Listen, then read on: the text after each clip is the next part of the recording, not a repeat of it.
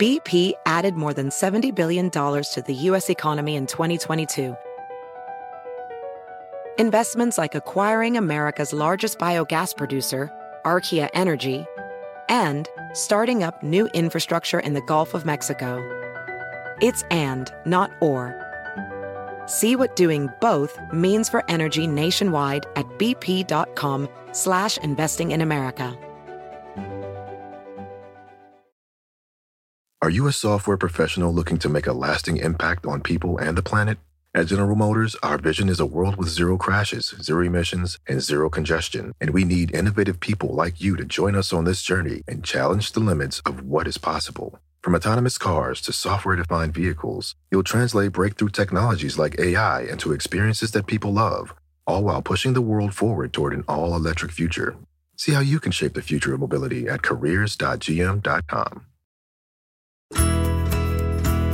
It's Friday, September 14, 2018, and you're listening to Up to Date, our weekly recap of science in the news. Indra is off this week. I want to talk about that Apple event and all of the science claims that came out in regards to the Apple Watch. So the Apple Watch is going on sale, and it's going to cost $18 kajillion per every other Apple product. But that's not what sort of caught my eye. What caught my eye was all of the discussion of health claims, particularly about your heart rhythm and the ways they can better diagnose certain conditions related to your heart rhythm and how they were talking about it. They've always made some health claims that like the watch is going to help you monitor your heartbeat and that's going to lead to better results with your physician. But now they've taken it a step farther. So Apple announced that now they have FDA certification on the Apple Watch. Let's unpack what that means. So Apple applied for something called de novo certification.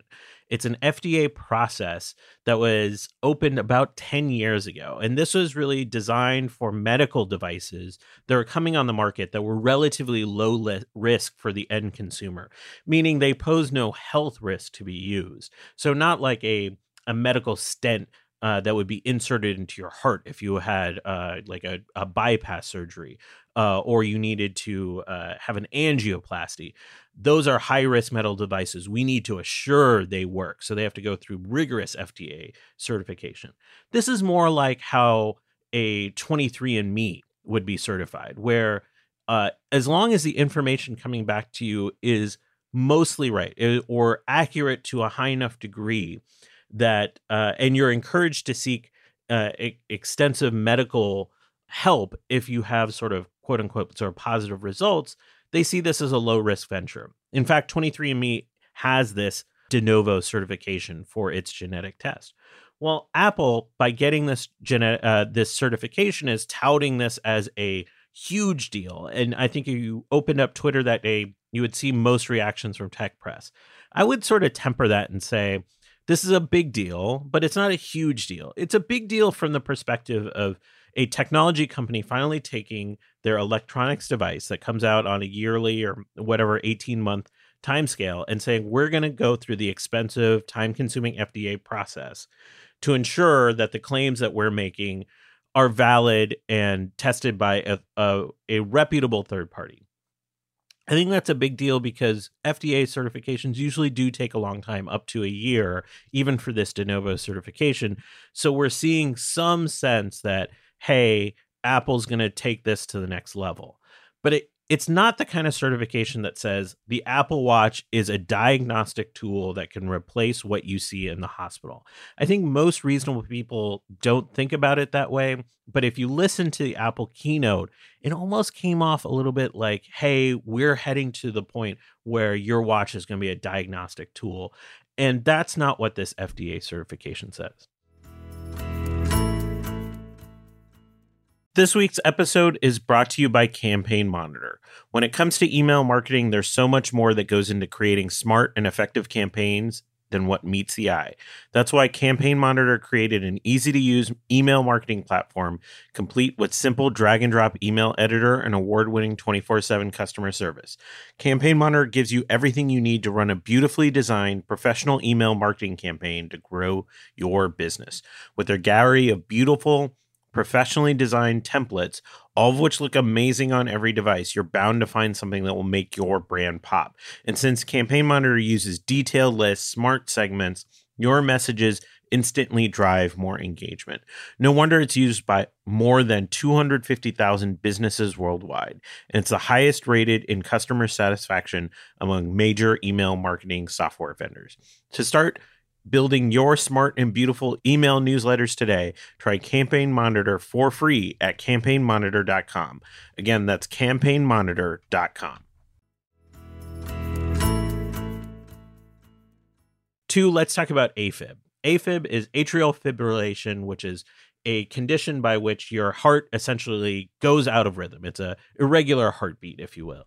A lot of people have this. Estimates say 1 in 4 Americans actually has AFib in some way, shape, or form. This increases your risk for stroke, or if you're prone to heart disease, increases your risk of heart attack. So it's a big, big deal.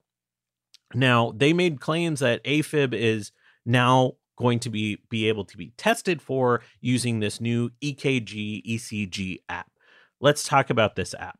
This is essentially an electrocardiogram, ECG, same thing, just a different acronym. The K was for cardio in German with a K. And what they said is they did extensive testing with partners that have shown that this has potential. They were going to release an app later this year. So the app's not out yet for you to actually get the ECG to actually test for AFib. And Stat News actually went to the FDA and got a sense of what the data that was submitted related to this app that's going to be used to certify this product.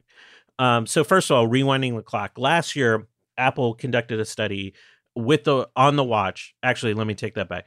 UCSF conducted a study on Apple Watches to conduct AFib. They had 51 patients enroll. The administrator put the watch on the people and then had it measure the results to see if these people actually had AFib compared to the diagnostic tool in the hospital.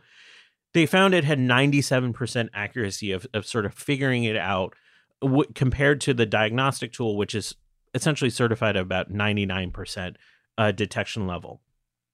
That's pretty darn accurate, but it's not a diagnostic level. So, and that's a very small sample size.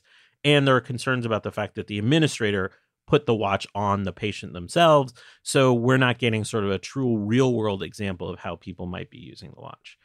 Stat News went to the FDA and got more data about what was submitted. And essentially there was 2 sets of data submitted, one from the Stanford Heart Study, which is essentially an ongoing study that's going through the end of this year. And we'll see some public results probably early next year. They had 226 people examined using the app that had been classified with an irregular heartbeat, but not necessarily the kind of irregular heartbeat that's AFib. These people wore an Apple Watch, but also a traditional wearable heart monitor and moved around normally for like about a week. During that period, 41% of the people had some sort of irregular heartbeat. The app picked up something in 79% of those cases, which isn't, nearly a diagnostic level. In the cases where the app picked something up, there's estimates that probably about 45% of them had AFib. So the EKG app would have had some positive predictive value, but it was certainly not diagnostic level. So essentially that means like more than half the time that it picks up something quote unquote wrong, only half the time it'll be correct in that assessment. So that's a lot of false positives in this early stage. I'm sort of assuming if they're really releasing this EKG app later this year, that number might actually be lower than what we see come out in the study. That's just a guess based on the fact that that's a really high number of false positives for Apple to be claiming what we saw on stage. All that being said, I still think this is an incredible predictive tool for millions of people that probably don't even know they have any risk or potentially have AFib at all. And I realize there's a lot of concern about so many false positives and doctor's visits when you don't have risk symptoms. I think that really comes down to the user experience that Apple delivers in this, that maybe they're going to check for many, many times, and only when there's multiple occurrences actually kind of alert the user that something may be going on here, and follow up is necessary. Moreover than that, I think we'll normalize pretty quickly in terms of those false positives, and encourage more people that have risk symptoms for this to actually reach out to their physician and talk about this.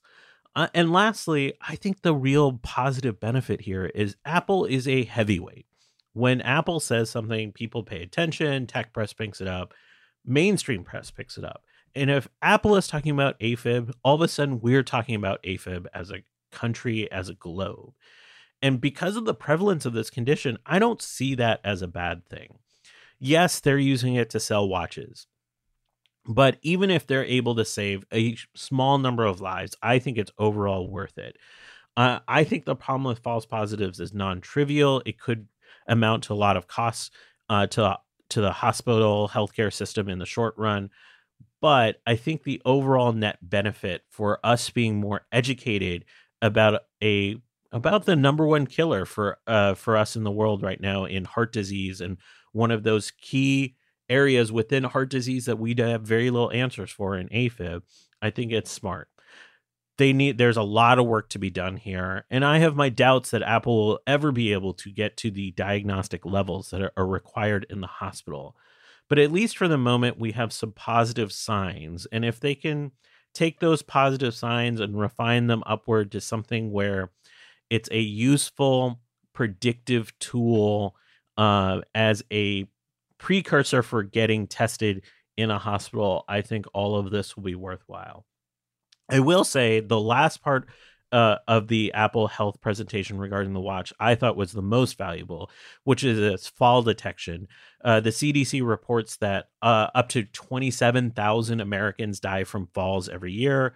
A fair number of those are due to people that have falls and are unable to reach emergency personnel in a timely manner. Most of those falls are occurring with people over the age of 65. If the fall detection works as they said in the keynote presentation, where it has new ways of using the accelerometer to intelligently tell if a fall is actually occurring, and then automatically make calls if the person is non-responsive for a minute, I think that's a huge benefit to this to our medical system. And that's one where I think, yes, there may be false positives, but the risk there is false positive calls to 911, which cost us money, but at least that's something I think we can absorb as a society for the potential benefit of saving hundreds, if not even potentially thousands of lives with a device like this. I myself have two parents over the age of 80, and when I saw that, I thought to myself, hey, this might be a thing. I get them now. Because, in the case that they do fall and don't have somebody else around them, this may save their life. It was an interesting presentation from Apple. I did not care for the level of excitedness they used adjectives to describe these tools, but I do think Apple making a foray into our health is a sign of the times. We're going to see more technology products enter this marketplace. It's fair to treat them with a level of skepticism and understand the studies beneath that are informing these technology developments.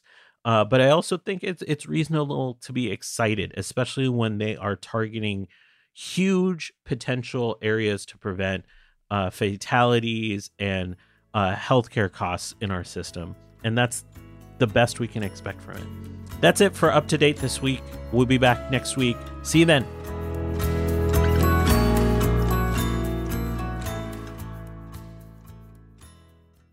Are you a software professional looking to make a lasting impact on people and the planet?